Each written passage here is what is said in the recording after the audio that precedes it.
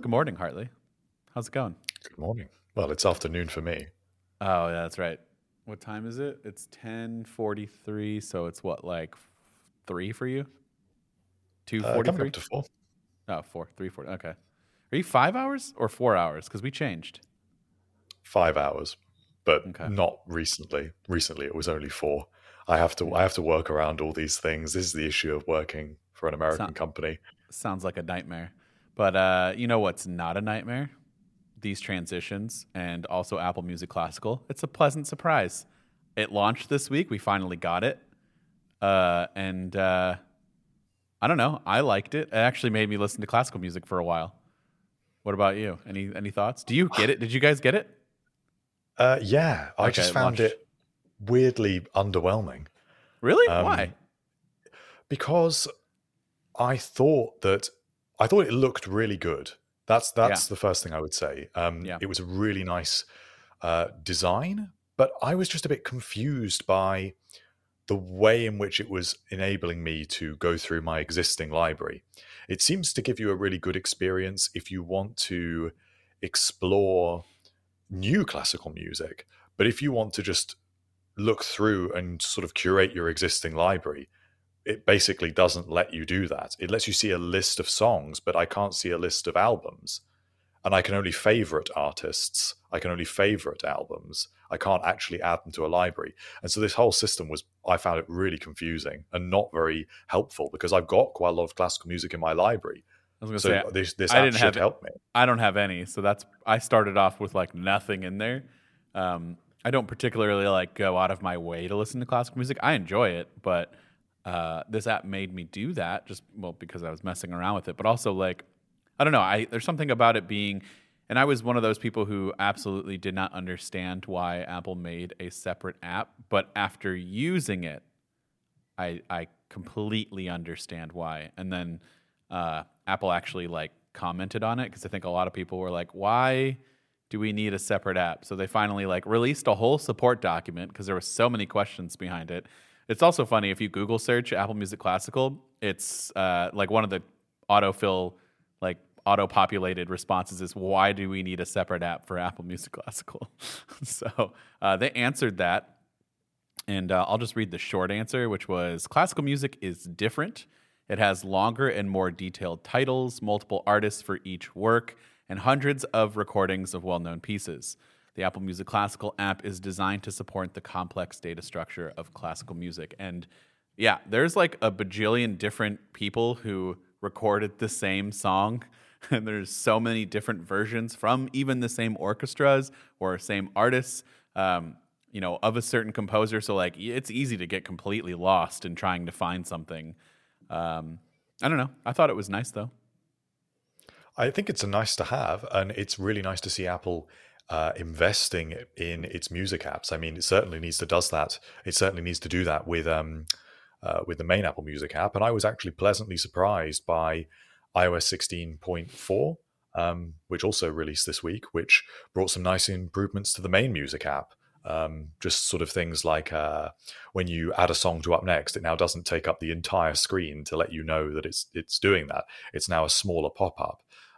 Playlist navigation, which I've complained to you about before. Yeah, they haven't actually improved your system of nesting folders and navigation, but what they have done is they've made the artwork smaller, which makes you able to see a lot more on the display at any given time. So overall, I think it's a nice push in that direction, but I am just a little bit confused about Apple Classical, but I'm not confused for the reasons you just said. I understand why the app is needed. I suppose I just don't understand why it's not on the iPad, why it's not on the Mac, and why it's not why it doesn't play with your existing library very well. I feel like the Mac app maybe would be a little bit later, but I also wouldn't be very surprised if both the iPad and the Mac app just come with iPadOS 17 and macOS 14. I don't know why. It just feels very Apple of them to like, okay, we need a little bit more time, but we'll announce it at WWDC and be like, oh, but it is coming. We just launched it. It's great. People love it. But it'll be there. Don't worry. And then it'll be one of those features where if they're still not ready for it, it'll just like come eventually. You know how they do that? There's like a handful of features that like get announced with the latest, but it doesn't come out until way later, which I still don't understand. Like an iPad app could not possibly be that much different than the they should iPhone be built app. on the same same fundamental framework, and even the same thing with Mac OS.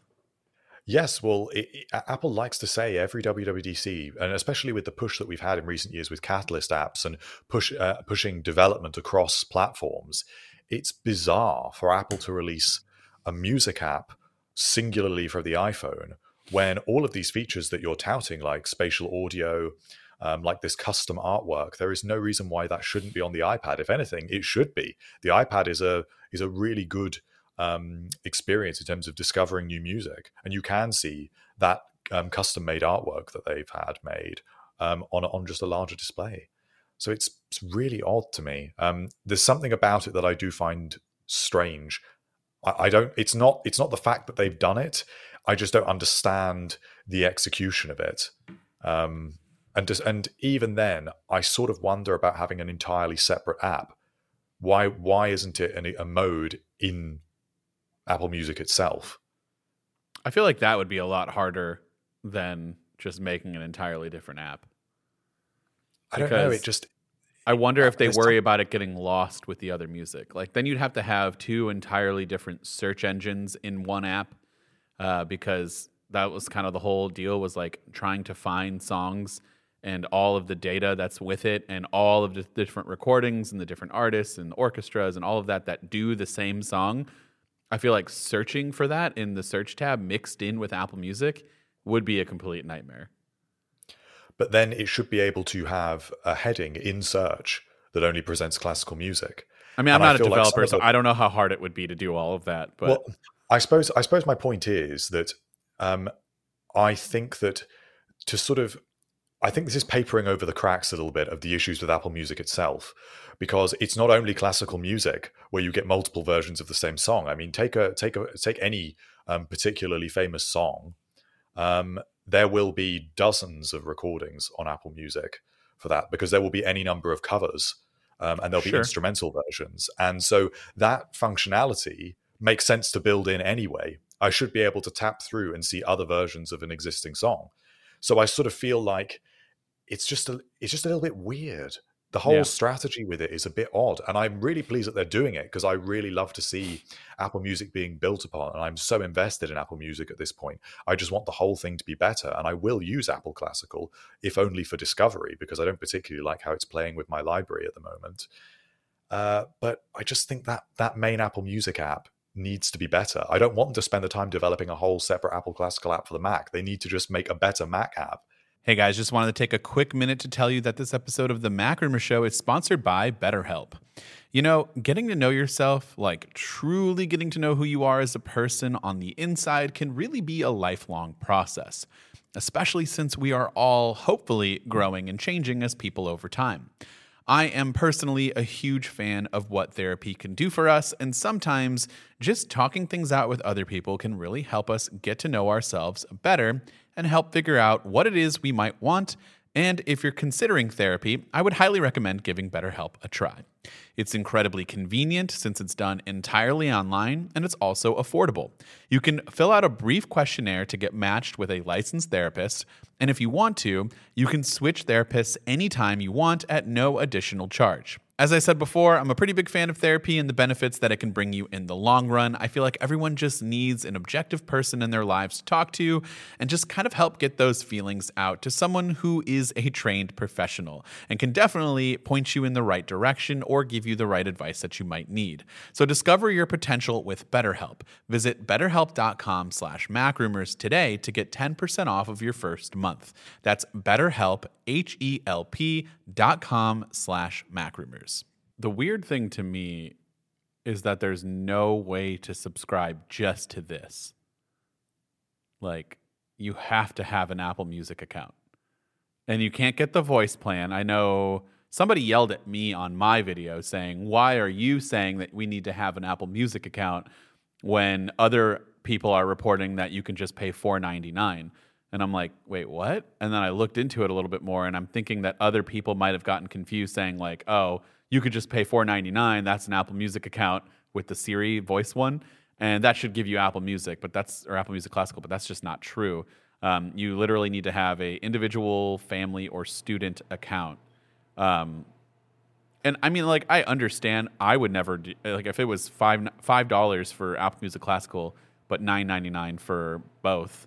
Like, why wouldn't you just pay the extra $4 and get, even if you only like classical music, are you telling me that there's never a world where you'll listen to any other song that's available on Apple Music? I guess then it makes sense for you, but like most people will probably listen to classical music and then also want to be able to listen to other things. And so it just makes sense to get both, but like the fact that they didn't even offer, super hardcore fans the ability to just pay a couple of bucks, here and there for Apple Music Classical is a little weird to me. Well, I think that's where the mask slips a little bit, because I think that kind of proves that you can't get a complete experience with the Apple Music Classical app, because take things like radio stations or even your personal radio station, they are not present in Apple Classical. True. Which seems like a really strange, arbitrary decision, because if all you listen to is classical music, why can I not listen? Why can I not listen to Apple Music's own classical playlists and classical radio stations?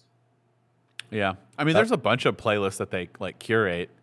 But I mean, yeah, why they didn't have like the radio feature built in, but specifically for classical music, I don't know.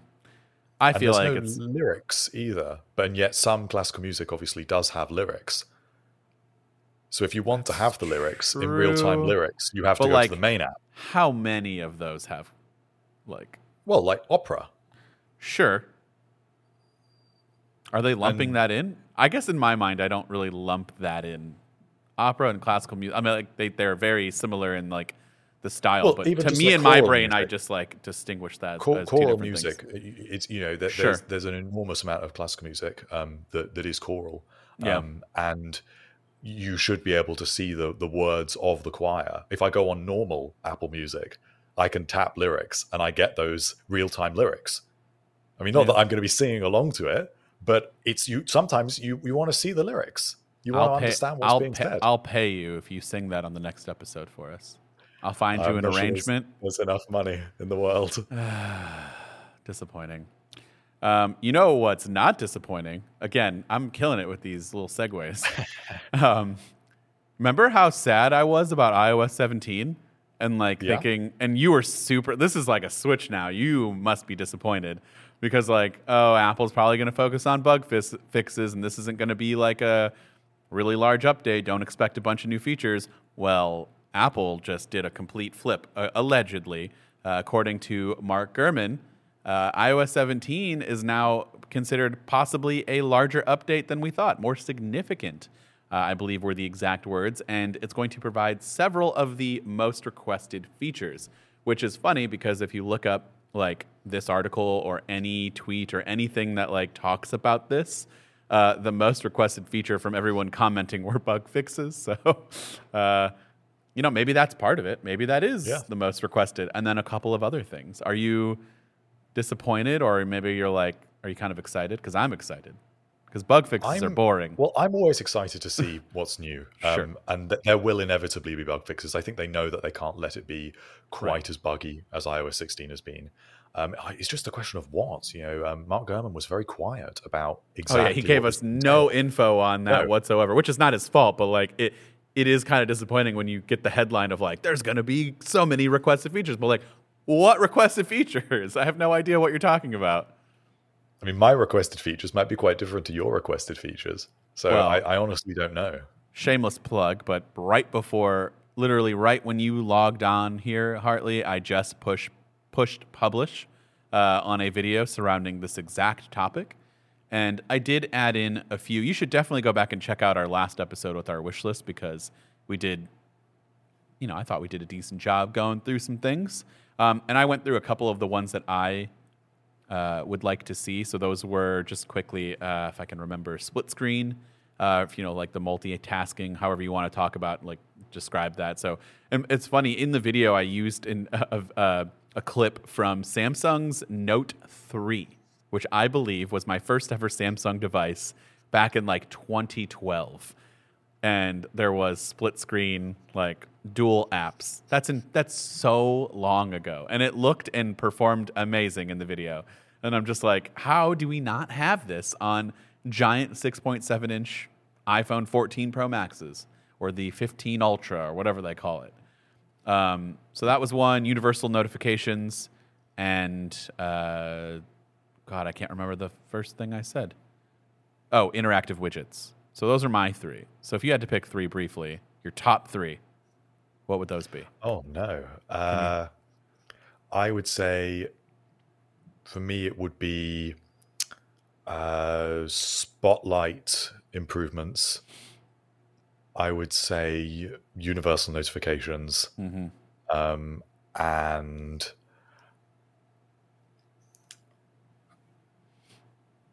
oh, this is hard. It's hard, actually. Just three. Pick like a superficial like design element feature, like along the lines of like lock screen. You know, we got to be able to cut. Like, what would be like something visually that you'd like changed?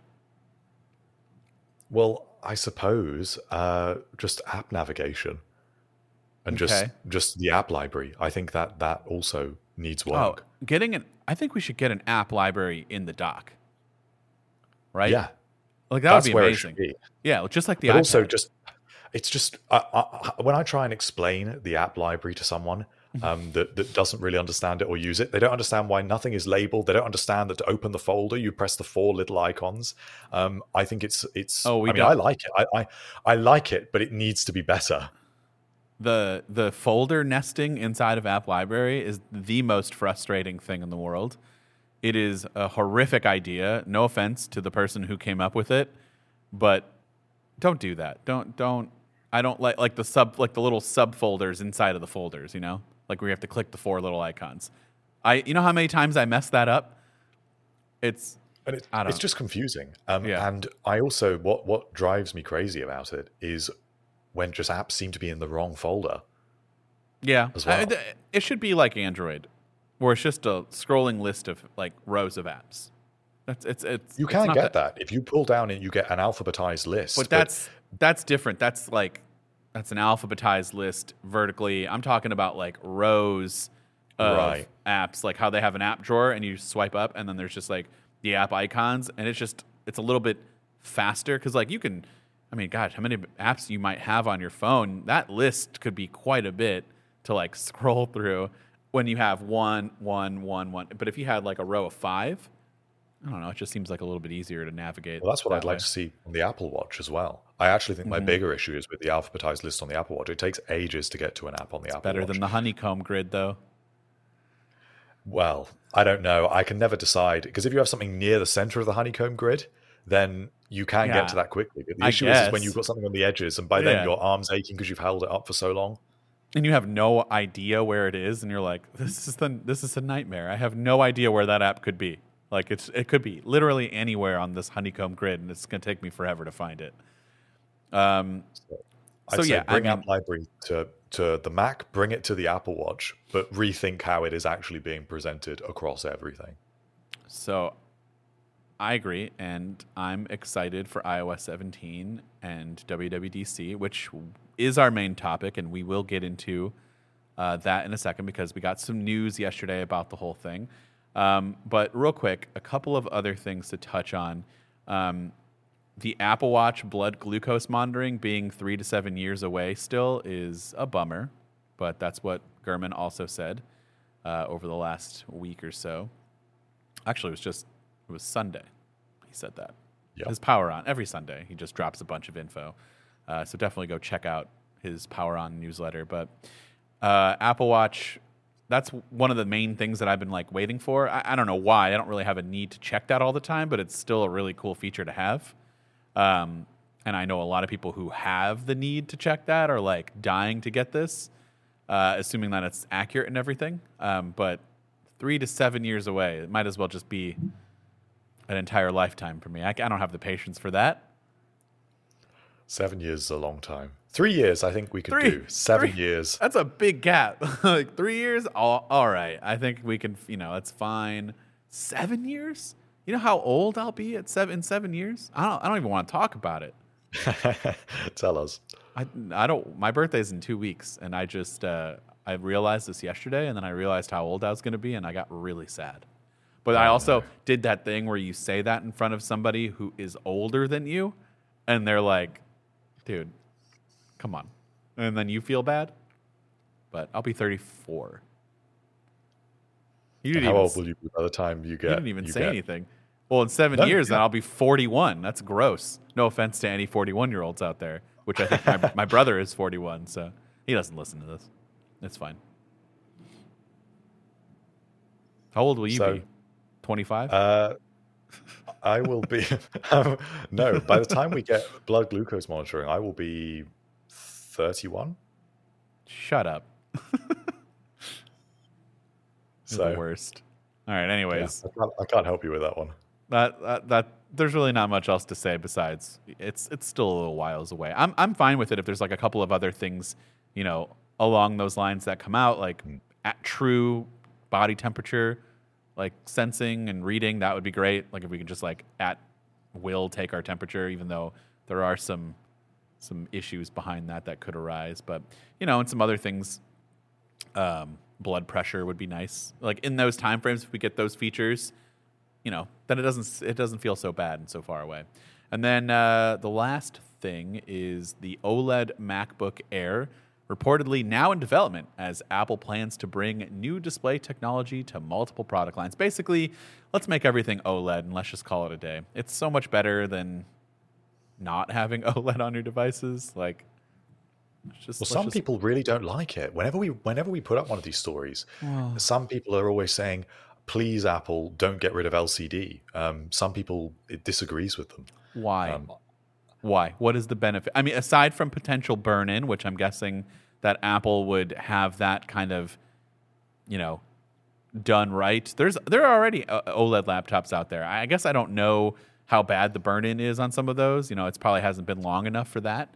But you need to be a little careful. You can't just like turn off all of your display management features and have an image just on the whole time, but for hours on end. But and then what, brightness? Have you seen those Samsung OLEDs? Those things are incredibly bright. So I feel like if they get the right supplier and manufacturer of those displays, it should be fine. Like what are the benefits of LCD over OLED?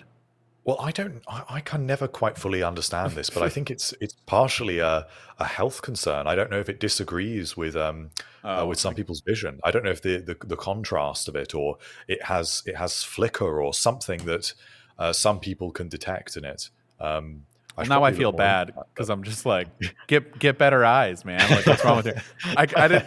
I feel very uneducated in that because I did not know that there was a way that like OLED and LCD could mess with your. Yeah, well, my apologies that's to you. Apparently what some people complain about with it, but Apple's obviously confident enough that they want to get everything over to OLED.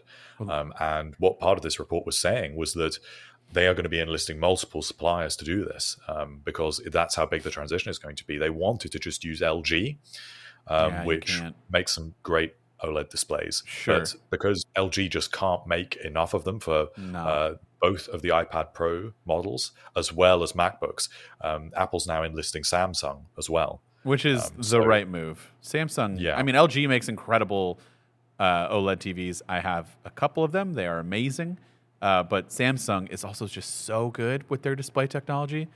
Just so good.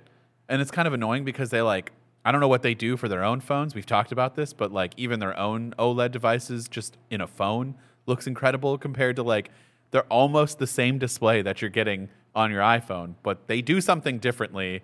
Maybe they save the better components for themselves. Maybe they're tuning it differently, but it just looks, I don't know. To me, it looks a lot better on a Samsung Galaxy S23 Ultra compared to the iPhone 14 Pro Max, but that's just me. Some people will disagree. That's why we've got to wait, really. Even OLED is really an interim in the transition before we get to micro LED, which is Apple's chosen next generation technology that they've been working on for about 10 years at this point. I feel like it's going to be a while. Not even a lot of the other brands have I mean, there are like Samsung definitely has micro LED TVs. I saw those at CES. Well, they're not really TVs. They're just like panels, a bunch of panels that they just put into one. But is that micro OLED or micro LED? Oh, that's right. I got those confused. I always get these confused all the time as well. No. You're right. That's micro LED. I don't think I have seen any micro OLED stuff yet. I don't think we're there yet. So that's what Apple is working on, and they are sort of seeing it as a little bit like the transition to Apple Silicon, where they were using Intel in the same way that they're currently using a whole load of Samsung displays, and then they're hoping to one-up it with their own custom technology, and this would be custom Apple displays. So we should be able to see something. This is all too nerdy for me. There's like mini LED, there's micro LED, and then there's micro OLED. That's too many. Well, I think I get confused with this as well, and I'm probably already saying the wrong ones for what Apple is working on. But supposedly, this will give Apple the durability and the brightness and the contrast that they want. And it allows the display technology to sit really close to the glass. So in terms of appearance, it apparently looks different to an OLED display because it gives this sort of, they call it like a painted on effect because it looks like it's on top of the glass rather than underneath it. Didn't they do that with like when the iPads transitioned to that kind of glass too? I mean, it was not the same, it wasn't an OLED display or anything. No, they just reduced the gap. Yeah, they reduced the gap, but they described it in that same way. Yeah, well, this time it would be for real. For real, okay. Say. All right. This time it's for real. Well, guess what? I got another transition for you. Apple might be saying that this time it's for real with the headset at WWDC. Or will they? I don't know. But let's play our favorite game. Apple dropped these aren't event invites, but it's still that whole teaser thing where there's an image. But they officially announced WWDC for June 5th through the 9th. Happy anniversary to my wife. Every year, WWDC takes precedent. I am so sorry, but we got married at the wrong time. And so it's, June 5th through the 9th. The keynote will be on the 5th. And they released an image with it that is, kind of up for debate. You want to describe it? So it's almost like a rainbow. It's a series of lines that are curved, almost like a sunset over a horizon. Yeah, several bands of these lines. Just looks like multiple rainbows on top of each other. Yeah, and it's a black background. So there's a lot of ways you could look into it. It looks almost like a lens, maybe, with the way that the colors are reflecting. It looks a little bit like a silhouette of a headset at the bottom. That's what it looks like to me. Or it means nothing at all, which sometimes it does. Should we call Sam up real quick? Because he'll just yell at me. I think this one probably does mean something. I'm inclined to believe it does at this point. I agree. But also, it could just be nothing. Because, Could be. Here, I thought it was a bit generic. If this is the headset reveal, this is a weak invite for a headset reveal. Well, so it's still technically not the invite, correct? Because they'll send out that hasn't nobody from media or anything has been invited to the official keynote. It will be in this style. It will be in this artwork. I don't know. I still would have expected better if this is going to be the WWDC of AR VR stuff. This gives even less away than normal, but it's not just not giving much away. It's building no enthusiasm as far as I can see compared to normal event invites or normal WWDC. It's more of like an announcement image, but yeah, that's true. Well, so what were the announcement images last time? Wasn't it the Memojis in the same similar color, like rainbowy, right? Wasn't that last year or 2 years ago? Last year was, I don't even remember. The sort of I remember it was like the generic Swift icon. Oh, yeah. But it was in the same. Icon. But it wasn't that also in different color? It sort of had like a multicolored hue to it. Well, no, because so Apple's thumbnail for WWDC 2022 is the one Memoji looking head on at the MacBook, and it's illuminating its face. Right. And then the other Memojis are looking in angles around it. But it's still in that we all thought, oh, different color MacBooks are coming, because it was all the different, right? Wasn't that what it was? And obviously that did not happen. Apple has that like rainbow arch in some of its videos, right? Like in the park or in the campus. So like in my mind, the most boring answer was it was just that kind of thing. And it's like, oh, it's going to be at the park again, but it's still not technically a live event. And my guess, it's not live, right? It looks like they said watch the video. Yeah, they're referring to a video again, which I think is a shame. It really is. They need to get back to it. I mean, I'm not trying to like downplay COVID. It's still very much out there, but I think nowadays it's kind of like, all right, like we can get back into in-person events. Many people have done it. Samsung just did it, full in person. CES remarkably went through totally fine. So I mean, I think it's time to start bringing it back, and they're just more fun. And we've also talked about the selfish reasons of they just go way too fast with these videos. But I think they just have less. They feel to me inauthentic. That's the way I would put it. They're too polished, and I really appreciated the old style of keynote where, in order to sell you this device, they just have a guy speaking, whether it's Steve Jobs, whether it's Phil Schiller. They're just telling you. They've not got that many sort of fancy graphics or sweeping videos or what you didn't like Craig coming up from the ground or going it was down. Fun. I don't remember. It was fun while it started, but it's just like I'm over it now. I'm over it now. I want to just go back to the more sort of sophisticated way that Phil Schiller could just tell me why I wanted to buy this new iPhone. Just describe it to me with words. I will say that it's far more like it's boring in a different way at times. Like when they do the MacBook ones and they're talking about the M2 chip and that guy's just going on about different stats that you really don't care about, that gets kind of boring. But like there's so much information, there's so much happening, and there's no dead space of like, oh no, the demo's not working, give us a minute. That like it's hard to be bored for longer periods of time, but I don't know. I definitely miss the old. They weirdly sort of desensitize you. I know what you're saying. It's like there is something about them that feels a bit exhausting because they're so fast moving. And it's also because I feel like I'm being sold to a lot more than with a normal event. I really feel like when they're telling me about the M2 chip, and this is now the 5th time they have tried to sell me the M2 chip, they really have decided that that's just what they're doing at this segment. Whereas I don't think they would have got away with that at an in-person event because there would have been grown. You could not be sitting through that talking about performance, charts and stuff like that at a live in-person event. It just wouldn't happen. Well, you could if it was the first time you'd heard it, but sure. Sometimes it's just too much. So I don't want to be too down on it because I know that people really love these sort of the more cinematic way that these pre-recorded events are presented. They look amazing. They're really well done. No one's knocking that. I don't know. I'm just being an old person where I just miss what it was. It's not the same. I miss it. I know. I miss it too. I'm less excited for them watching them like this. I don't know. My excitement still gets up there. I feel like what it is, they feel more artificial and more corporate and more sanitized.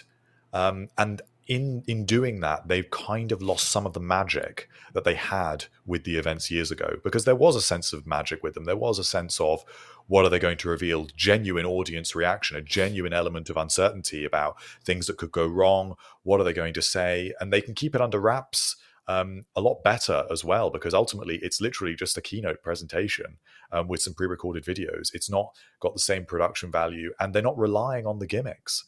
It's just spoken word. It's just someone telling you the features. And so to have that be engaging, they have to be so much more selective with the language. They can't rely on, we know we've got your attention for an hour and a half. They have to really exercise their marketing chops with it.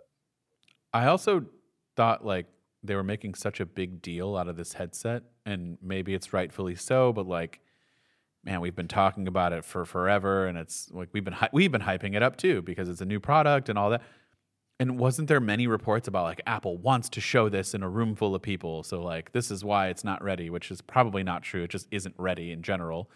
But like, I don't know, this seems kind of anticlimactic to do it on video in front of nobody. I mean, there's going to be some people there if they do it like they did last year, but I still feel like it's not going to have the same effect. But I could be wrong. Have you seen the latest report that we had earlier today? It was quite early this morning. No, I missed it. I don't know Fill me in. if you have. So yeah, this was a big one. So this was Apple analyst Ming-Chi Kuo, who is he's got a great track record. He gives us a lot of the insights that we have into Apple's world. And he said that it might not be coming at WWDC. Oh, boy. Well, that just changes everything. Yeah. And he explains that the reason for this is because Apple has pushed back mass production by 2 months. So it's not going to hit mass production until late in the third quarter, which is, what is that, September? Yeah, but then I don't know. Did we at all think that this was going to be like, they announced it and pre-orders went on sale and then we got them the next month? No, we didn't. But he's saying that the fact that they have pushed it means it's now in question whether it's still coming at this event. And he also talks about some of the concerns that Apple has. Well, that was what we were going to get into. Report.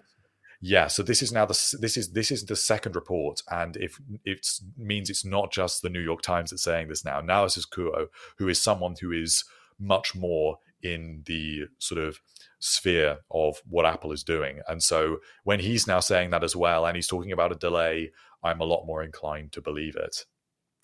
Which is maybe why the headset, maybe it isn't in the invite. Maybe this is why this explains it potentially. Well, if that was the case, they shouldn't have created a announcement image that like could look like two different things related to a headset, though. They really didn't help themselves. But whatever they did, people would have said it was a headset. I think that whatever image they would have done, you could have read into it. Whatever they could have had an image of a headset with an X through it and said, "We're not doing it." And then I guess maybe most of us would be like, "There's always gonna be one guy be like, I don't know, man. I think they're trying to throw us off the trail."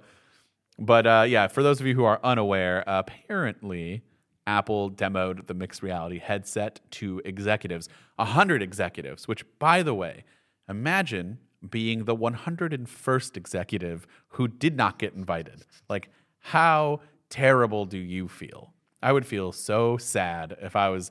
Also, how many damn executives do they need? 100 executives? That's a lot, I feel like. So it's the top 100 decision makers. That's how it's put. The top 100 most senior people.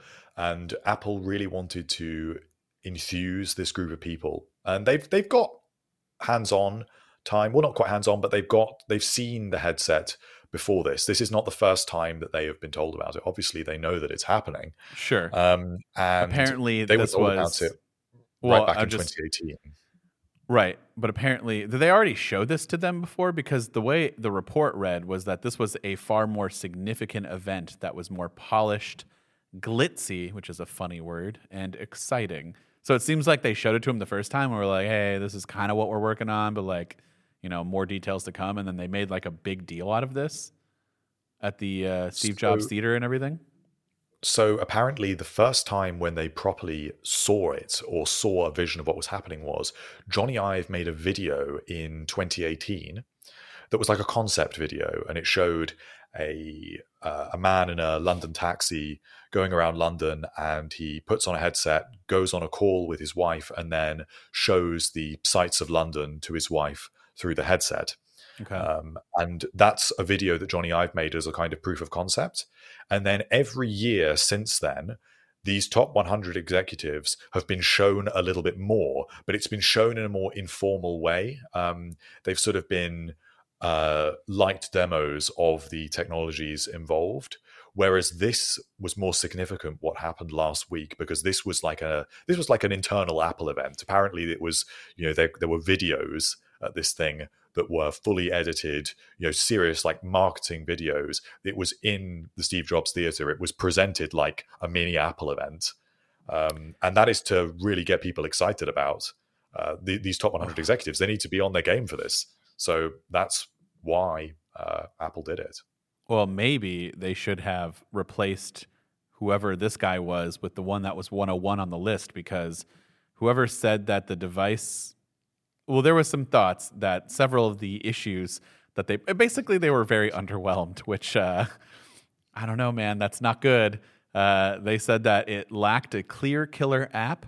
It will require an external battery that will need to be replaced every couple of hours. And it uses a design that some people deemed uncomfortable, which isn't that the whole reason why there's an external battery pack? That's just the start. There's a lot of issues. So this was a report from the New York Times. Yeah. And it was outlining how a significant number of Apple employees are very worried about what is happening with this headset. And you could say, oh, well, people were worried before the Apple Watch, people were worried before the iPhone. The report does make it clear that this was different. Yeah. And it says that the Apple employees have worked on these other devices and have said that this headset has not been led with the same amount of clarity as previous projects like the iPhone. It really feels quite rudderless, and they are concerned. One of the quotes from the report says it's a problem in need of it's a solution in a need of a problem. Oh boy, which is not a great start. So it's sort of suggesting that it isn't very useful. What will people really use it for? It's not got a killer app. The ecosystem isn't ready. And then this is also basically what Ming-Chi Kuo was saying today. He was saying it's too heavy. He said that there's been hardware compromises that is not meeting Apple's initial expectations. He said that the ecosystem isn't ready and that the software isn't ready. He said that the economic downturn is also making Apple question whether this is the right time to release it. Apparently, he's expecting a price point that could be not just $3,000. He says it could be $4,000 or even more than that. And so people are worried about this. And I think it's normal to have some sort of last-minute jitters about any sort of new device. But this is not filling me with confidence, I have to say. I feel worse. Now I'm pretty convinced that it's not happening, which conspiracy theorist in me, maybe they realize this and they're like, all right, guys, new plan with iOS 17 because we need to make this more interesting if we've got nothing else. Perhaps maybe the Mac Pro and the MacBook Air 15-inch now make a splash at the event because they've got nothing else to fill that time. I mean, there's plenty of things between the 4 or 5 operating systems. What is there? tvOS, Apple Watch 1, so watchOS, iOS, iPadOS, Mac, so 5, and HomeOS. Well, when are they going to make it HomeOS? Soon, I hope. They need to when they get on with doing more HomePod devices. So, I mean, there's plenty of content there, but when we're all expecting some products in the headset, you need to come out with something. I have to say, on balance, I do still think it's coming. I think it is coming at this event, but I think it's possibly going to be a little bit more mysterious and low-key than it might otherwise have been. So maybe there will be no hands-on. Maybe that's why it's a video. Maybe it will literally be, and one more thing, here's something we've been working on for a long time. And then you get your little video, you get a glimpse of the design, and then they give you a little taste of some of the things it does. And then they say, we're excited to share more later this year. So they basically, they kind of burst the bubble, and then they make people even more excited for when there's an event later in the year. I can see that being how it works. And possibly they could tie that into ARKit, and they could then go into a developer platform for this device and say to developers, we need you to develop apps for this platform, but more information is coming later this year, but get started. And then they could How are they going to get started without any information? Just figure it out, okay? And then we'll tell you if you're right later. Well, ARKit, they can work with ARKit. And so in terms of some of the technologies that Apple's already showed off, like room sensing, there would be developers that would be interested if they knew definitively that this platform was coming. And it would, even if it was just here's how you run iOS apps in a windowed way in a 3D space, a load of developers would want to get ready for that. So it doesn't necessarily have to be a full, here's a hour-long explanation with demos, and here's all the apps, and then here's a hands-on for all the press. It could just be a little bit more mysterious. I wouldn't say quieter, because they're going to want to make a noise about this thing when it eventually launches, but it could just be a taste. That's kind of how I see it now. I could see that. I just think that's going to be all so disappointing. And then that means we have to keep talking about this headset with like no information. Maybe we'll have a little bit more, but I don't know. It just seems like a nightmare to me. It is concerning. It is concerning that there's this level of concern and level of worry. And apparently this is not just Apple employees that are, developers or engineers. This extends up the leadership hierarchy. And apparently people have been fired for not meeting certain goals with some of the headset's functions. Others have voluntarily left Apple because they just think the headset is going nowhere. So it does just seem to get worse. And we kind of need there to be a report now from one of the big guys in the Apple world to come out and say, no, the headset's solid. The headset, people are love using it inside Apple, and to really give some confidence, because it's not sounding good. Even Mark Gurman has basically stepped away from saying that it will do gaming on the whole, as far as I can remember from his recent reports, and is now mainly just talking about how it does video calls, and that this application, which they are calling not cohabitation, it's something like co-presence, I think it was, that will be the main function of the headset. But no wonder they're calling that a solution without a problem, because no one had that problem to be. We're doing co-presence now. Why do I need a headset to do that?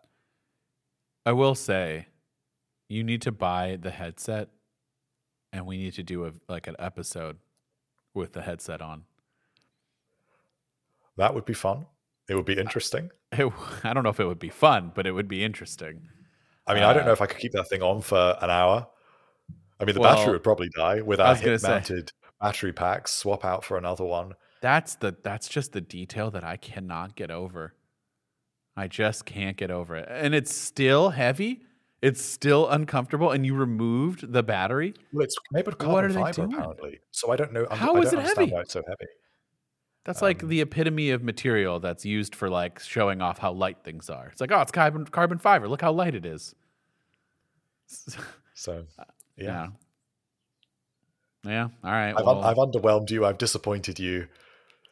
I mean, blame Ming-Chi Kuo. Yeah, I guess I should have read. Sealed the deal on this now. I was too busy installing this orange backdrop behind me that I couldn't read the latest article that came out this morning. But now I'm sad because I still wasn't fully convinced that it's. I mean, I was way more convinced than ever that WWDC is the time, but like the image yesterday didn't really make me feel like, oh, it's for sure coming, like a lot of people were saying. And now you drop this report. I went from like an 80% confidence level to like a 40% confidence level. So I think the thing with it is that, kind of as I say that it might just be a more mysterious presentation, I think we just need to maybe recalibrate our expectations of the device itself. I think that it may truly be presented as a professional tool that is for engineers and designers and architects that work with 3D models. And it is pretty exclusively designed for them and for people that want to edit VR videos. That was another function described. I try it out, but like... Yeah, with hand gestures, editing the whole thing with like pinch gestures. Okay, all right, now we'll cut that out. We don't want that. That's weird. That's where all the Final Cut development's gone, maybe. Well, it hasn't certainly gone into Final Cut. Let's just put it that way. Yeah, that's another apparently thing. It's Apple's app. Apple's done a video editing app. So is it iMovie or is it Final Cut? If this headset gets Final Cut with hand gestures before an iPad, I'm going to lose my mind. Send a lot of people over the edge. I can't even. You're just taking all this in now. I'm just so sad. It would be really funny, though. It would be really funny if it did have iMovie. Like, Yeah. here's this really cool tool, man. It's for super professional. It's $3,000, $4,000, and you can edit in iMovie. Well, there are going to be some movies on it as well. Some Apple TV Like shows that are pre-installed? made for VR. Yeah. So it's Jon Favreau is working on a series. The whole thing is shot in VR for 3D space. So that's quite interesting. That's Yeah, going to that'd be be a cool. new experience, something that people don't have at the moment. And with Apple TV's production values, you're actually going to get some proper high production content, but taking place in complete 3D space around you, which I think is interesting. It's not $3, $4, $5,000 worth for No. me. But that's still, I just can't believe they ignored gaming. They own Apple Arcade. You have a whole library of games created specifically for your platform. And I would never buy a $4,000, $3,000, even a $500 headset specifically for AR gaming. But a lot of people would. And then you can still use that. It doesn't have to be the main feature, but you can still have that to fall back on and be like, oh, by the way, here's what makes this different than every other AR gaming headset. You can do co-presence or whatever it was called.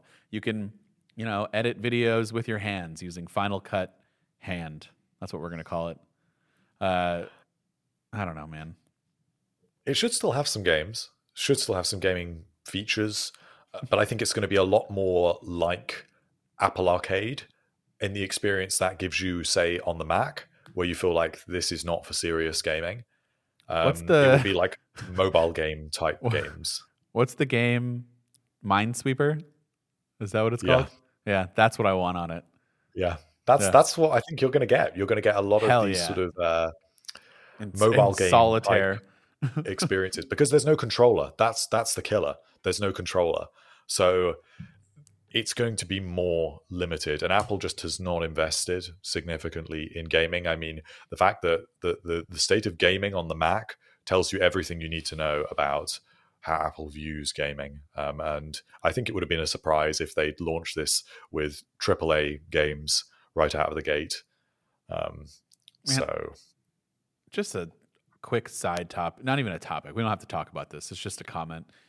If Apple was to get into gaming, I mean, they could potentially just end a lot of Windows manufacturers, Windows PC like, just think about being able to game on a Mac Studio with the amount of power that's in there, and if it could run somehow AAA titles to its fullest potential, and you have a great potential, editing. So I know there's going to be a lot of people in there that, well, I don't know how many people listen to this and own gaming PCs or primarily PC users, but like, there's still going to be people with preferences. I get that, but I feel like a lot of people would buy a Mac and have a Mac only if they could game, like proper gaming. And I just don't understand why they don't do it. It's not a hardware issue anymore. No. I mean, when we had the, I don't know, like the 2016 MacBook Pro that doubled as a space heater with its Intel processor, then I understand why we were talking about it as a hardware issue. But now it's just an ecosystem issue. Apple just needs to build a platform. Like, they've got Apple Arcade, but they need to support AAA developers in not just porting over their games, but get some exclusives. You do it for Apple TV. It could not possibly be that hard. I mean, I just think they care. They just don't care. Why? It's not like gaming is I mean, I'd argue that gaming is probably right up there in the amount of revenue generated, maybe more. I don't know. I'm just kind of saying things without really knowing the data behind it. But like think about how much money people continue to spend on a game. How much money do people spend on a movie? Or you're paying for your platform monthly. I mean, I guess you're just constantly getting that revenue as opposed to like having to create something and then drop it. But like, I don't know. When I was playing Call of Duty every single day, sadly, for the last 2 years, and was like buying things I spent a lot of money, and that's just one game. Imagine the people out there who are playing a bunch of those games where they're downloading and making those microtransactions. Like, I feel like there's got to be a lot more revenue there than some of the shows that they're producing. And Apple's spending an eye-watering amount of money on Apple TV at this point. Last week, it was reported that Apple is now upping their spend just on movies, not TV shows, movies, to $1 billion a year. And they are also putting movies in theaters with distributors, which means they're working with third parties. Which is, that is an example of they are having to work with other companies to handle the marketing and the distribution. So why can they not work with game studios in the same way? They don't need to spend $1 billion to do that.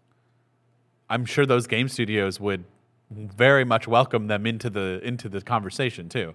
That's a lot of devices and users and people on your games. So I don't know, man. I just think there's a lot to be wasted there. And by the way, I'm not saying Apple TV should stop, because it is a great platform in terms of some of the shows that have been out there. I mean, I found a lot of good shows on that compared to some other ones. So, and for how young the platform is, the service, there's been so many good shows. But maybe one day we should end the. Do you watch a lot of TV or no? Well, I don't really, but it's a bit of a confession. I don't know if I should say it on the podcast, but oh no, do you not own a TV? Actually, no, but I do, but I have not watched any Apple TV Plus. What? All right, we had a bonus. By the way, if you're no longer interested in any of this, you could just the podcast's over. We had a bonus topic, but this is way more interesting to me, and so I would like to talk about this. You haven't watched any of the series on Apple TV Plus. No, not one. You haven't watched Severance yet. No, I haven't watched one episode. You've watched one episode? I haven't watched one episode of any Apple TV Plus shows. Why? No. Do you have the platform? You pay for it, right? And you have it. Yeah. Why not? I think that, so I haven't watched a whole lot of TV generally in the last few years. I have watched things that I've been invested in. So I've watched things like Succession, Better Call Saul, some of these big series that people love. I still love them. I still find the time to watch those. But Apple TV, when it launched, I was kind of strangely grumpy about it. Why? Because they did that. Do you remember they did that media event? Yeah, that was really interesting. Yeah. Well, I have a different reason to be grumpy about that, which I will tell you about afterwards, because I definitely cannot tell you about it on the podcast. But just know it's one of the most insane things I have ever heard from a PR person's mouth. That's all I'll say. But I'm intrigued. I feel like I told you this before, but we'll talk about it. I saw this event, and this was the one where Apple and Tim Cook just kept trotting out here's Oprah, here's Steve Carell, here's Jennifer Aniston, and I was just I know that's what we were going for, but I just kind of thought, is that it? And the series did not impress me with the way that they were initially presented. Now, I appreciate these series are all out now, but I'm trying to tell you what I was thinking when it first launched. You need to put all that behind you. They did not look good to me. And it's not that they looked bad. It's that they looked bland. Okay. They looked generic. So the first few things that they launched with, I would maybe listen to you and say, okay, I hear you. I will admit, I watched the first season of The Morning Show, and I thought it was really good. Like, really good. I started the second season, and for some reason, my interest level, I still like the show, and the cast of characters are all incredible, but I don't know, I haven't finished it yet, and so, I don't know, my interest level, sometimes I do this. I don't usually, because I have anxiety for something I really enjoy. I want to be able to be caught up with people. But for some reason, I started the first episode. It wasn't that great to me. And then there were so many other things to watch that I moved on to something else. And I feel bad about that. And Servant is another one of those where the first season was so good. And even the second season was really good. But I'm effectively 2 seasons behind now. And it's just mostly because of time. There were some other things that I enjoyed more, and I just haven't been able to go back to it. I will go back to that one. I might go back to The Morning Show. But those were the first few. I didn't watch The Oprah Show. I also have not watched a single Apple TV movie, so I will say that. I don't really like to watch a lot of movies in general. If I do watch movies, it's either like a movie with a small group of actors, like a comedy that I enjoy. So like Paul Rudd, like anything that those guys are in, Seth Rogen, like I'll watch those, but they haven't done anything. But the TV shows, I mean, dude, you have to get on Severance. Like it's quite possibly one of the best shows, along with Succession, that I have watched ever. If you like Succession, I mean, these are like not related at all, but if you like the level of which the writing is so good, the production, the way it's shot, everything, the acting, like they're both they're not the same at all, but they're both the same in terms of the quality. So go watch that. Well, Severance is the one that people tell me to watch the most often. Like I'm about to tell Arnold that you're not doing any more work for the rest of today and tomorrow, and you're going to just watch it. What else if we remove work from you, what else are you doing for the day, for today and tomorrow? Nothing. Well, considering that, this is a podcast, I genuinely listen to more time. I use more time listening to podcasts than I do TV. Stop listening to this. It's because you don't listen to your podcast for like a week or something, and then you suddenly have like 100 more podcasts in your queue. So that's how I end up. So here's the thing: people are probably going to yell at me about. If most of the podcasts that I listen to, they're usually pretty topical. Not like, I mean, I could probably get away with it, but I just don't like being behind on things. So I will not revisit something or start, like I will not start a piece of content like a TV show or, I've never watched Friends like all the way through. And that's like a big series that everybody loves. And because it's so old and outdated now, I feel like in my head, even though I grew up in that time period, that I wouldn't like the humor and the style and the comedy. Like it's just outdated to me. The 90s and the early 2000s look totally different. It's so popular now. It's like more popular now than I know, and I have no interest in starting it now. So that's my mentality. So the same applies with podcasts. Even if I'm a week off, I will maybe a week I can do, but if I'm like a month off, I will very rarely go back and listen because like it's old. It's old news. I don't want to I want to talk about the current stuff, even though I'm not in the one talking. I've been in the car. So here's my favorite thing that I've done. Succession has a Succession podcast. There's, The Ringer, I believe, does it, was Bill Simmons and all of them. And they talk about, and that's so much more fun to me to be able to watch the show and then go and listen to the podcast afterwards and listen to what other people think about it. So what you're saying is we need to get some people to talk about our podcast after we finish recording. No, I think we need to make another podcast where you watch all of these Apple TV Plus shows that are really highly... You know what? No. You need to do homework. You need to watch at least one episode of an Apple TV Plus series. And I will say that I am biased, and you need to pick from these 3. You need to do Severance. That's the top of the list. But if you don't feel like being confused or, thinking real hard or having to pay attention, you need to do Severance. I just wrapped up Shrinking, which was incredible. Ted Lasso. There's going to be more than 3. I know I said 3, but there's going to be more. Blackbird was amazing. Man, I need the list in front of me. There's more than this. Well, Servant's good. Morning Show's good. Well, anyways, you need to do this. And then we'll at least watch one episode. And then next week, at the end of our episode, we will talk about it, just briefly. Oh, no.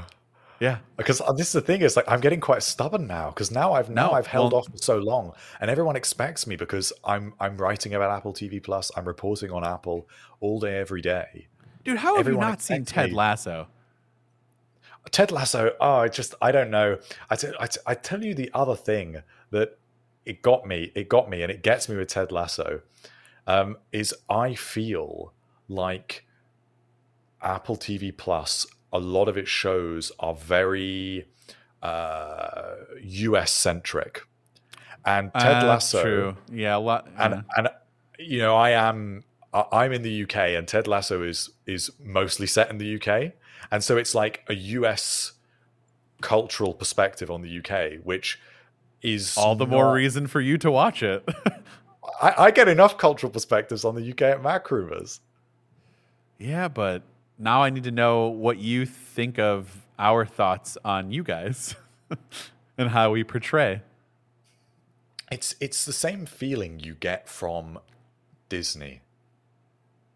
That's how it feels. It's like, what do you mean? Really like optimistic, like romanticized. There is like an Americanized worldview, and that is how a lot of the Apple TV stuff feels when I just watch the trailers. It's enough that I can feel it, and I can feel, okay, this one is like Disney-fied. So the morning show feels like that. Ted Lasso feels like that. Servant doesn't. Severance doesn't. Severance. Severance doesn't, which is why I would be more inclined to watch that one. But then this watch is also that one. Watch that one. Yeah, and that's the one I hear the good reviews about. The others have had some mixed reviews, like Shrinking. No. Reviews. No. Okay, so here's the thing about Shrinking. I love Jason Segel. I would watch anything that he's in for the most part. And he loves us, Dan. He does love us. That's all that matters. He does. Although, I don't know, is it enough to get him on this podcast? But if you, he doesn't go on social media, so you can't really he has social media presence, but he does not use it. So I was going to say everybody should just go and if you're tag listening, him. We would love to have you on. I don't think he goes on Mac Rumors as much. For those of you who don't know, I don't know if we said this before, but Jason Segel once is it the bonus? It's the extra, the DVD commentary. Jason Segel once said on the bonus commentary for Forgetting Sarah Marshall, I believe, he was talking to Mila Kunis about something, and I don't remember the exact interaction, but it was something about their Mac or iPad or iPhone. Do you remember what it was? Yeah, so there's a Mac in the movie. Yeah. And Mila Kunis saying, "Oh yeah, Jason knows all about Macs." Yeah. And he says, "Well, that's just because I read Mac Rumors every day. It's tomorrow's Mac News today." Well, I knew it was coming out. Oh, really? Based on the preview release of Leopard. This is my first day of shooting. You're a big fan of Mac Rumor, right? Really? Love MacRumors.com, yeah. What? MacRumors.com. I don't know what that is. Oh, it's tomorrow's Mac News today. Oh. It's Jason has a blog about Macs. Jason has a deal with MacRumors.com. Yeah, he said the tagline, which, by the way, at that time, had no idea that was our slogan. Was that still? Do we still use that as a tagline? I don't even know. But I will correct you on one thing about this story, Dan, which is it's not a fleeting mention. He has mentioned Mac Rumors 2 or 3 times. That's how much he loves us. Yeah, I've only known of the one. He was promoting a book 5 years ago. It wasn't that long ago, dude. And he talked about his love for technology and how he just reads Mac Rumors every day. Then come on the podcast. Exactly. The chance of him listening to this is quite high. I don't think it's quite high, but I think he doesn't strike me as I have time to listen to podcast type. But if he goes on Mac Rumors every day, that's true. And he loves us do you really enough to think he bring us goes up on 3 every day times, still? Yeah, because this interview was from not that long ago. All right. Well, then we should post a story that says, "Dear Jason Segel, please come on the Mac Rumors podcast." And I'm not even saying that even before I knew that I was such a big fan. Those are my favorite actor comedians or actors that are in primarily comedies. So Jason Segel, Jonah Hill, Seth Rogen, all of those guys, Paul Rudd, they're all amazing. I'll watch anything that they're in. And I don't care if everybody thinks the movie's bad. Chances are I am so biased towards them that I will like it. But I think Shrinking is still really good, even if you don't like them. But there's just so many things. So that's your homework.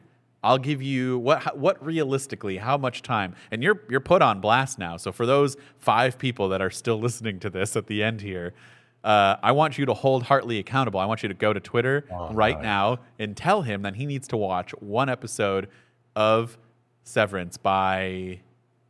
When is this feasible for you? It's an hour long. Give me a year, maybe? A year. And I'll get around to it. Dude, if you're not done in the next 2 weeks, I'm going to be upset. Well, I will put it in my up next, and I will get to it. All right, I'm going to end this podcast because we've gone way too long about stuff that people don't care about, or maybe they do. But we'll catch you guys in the next one.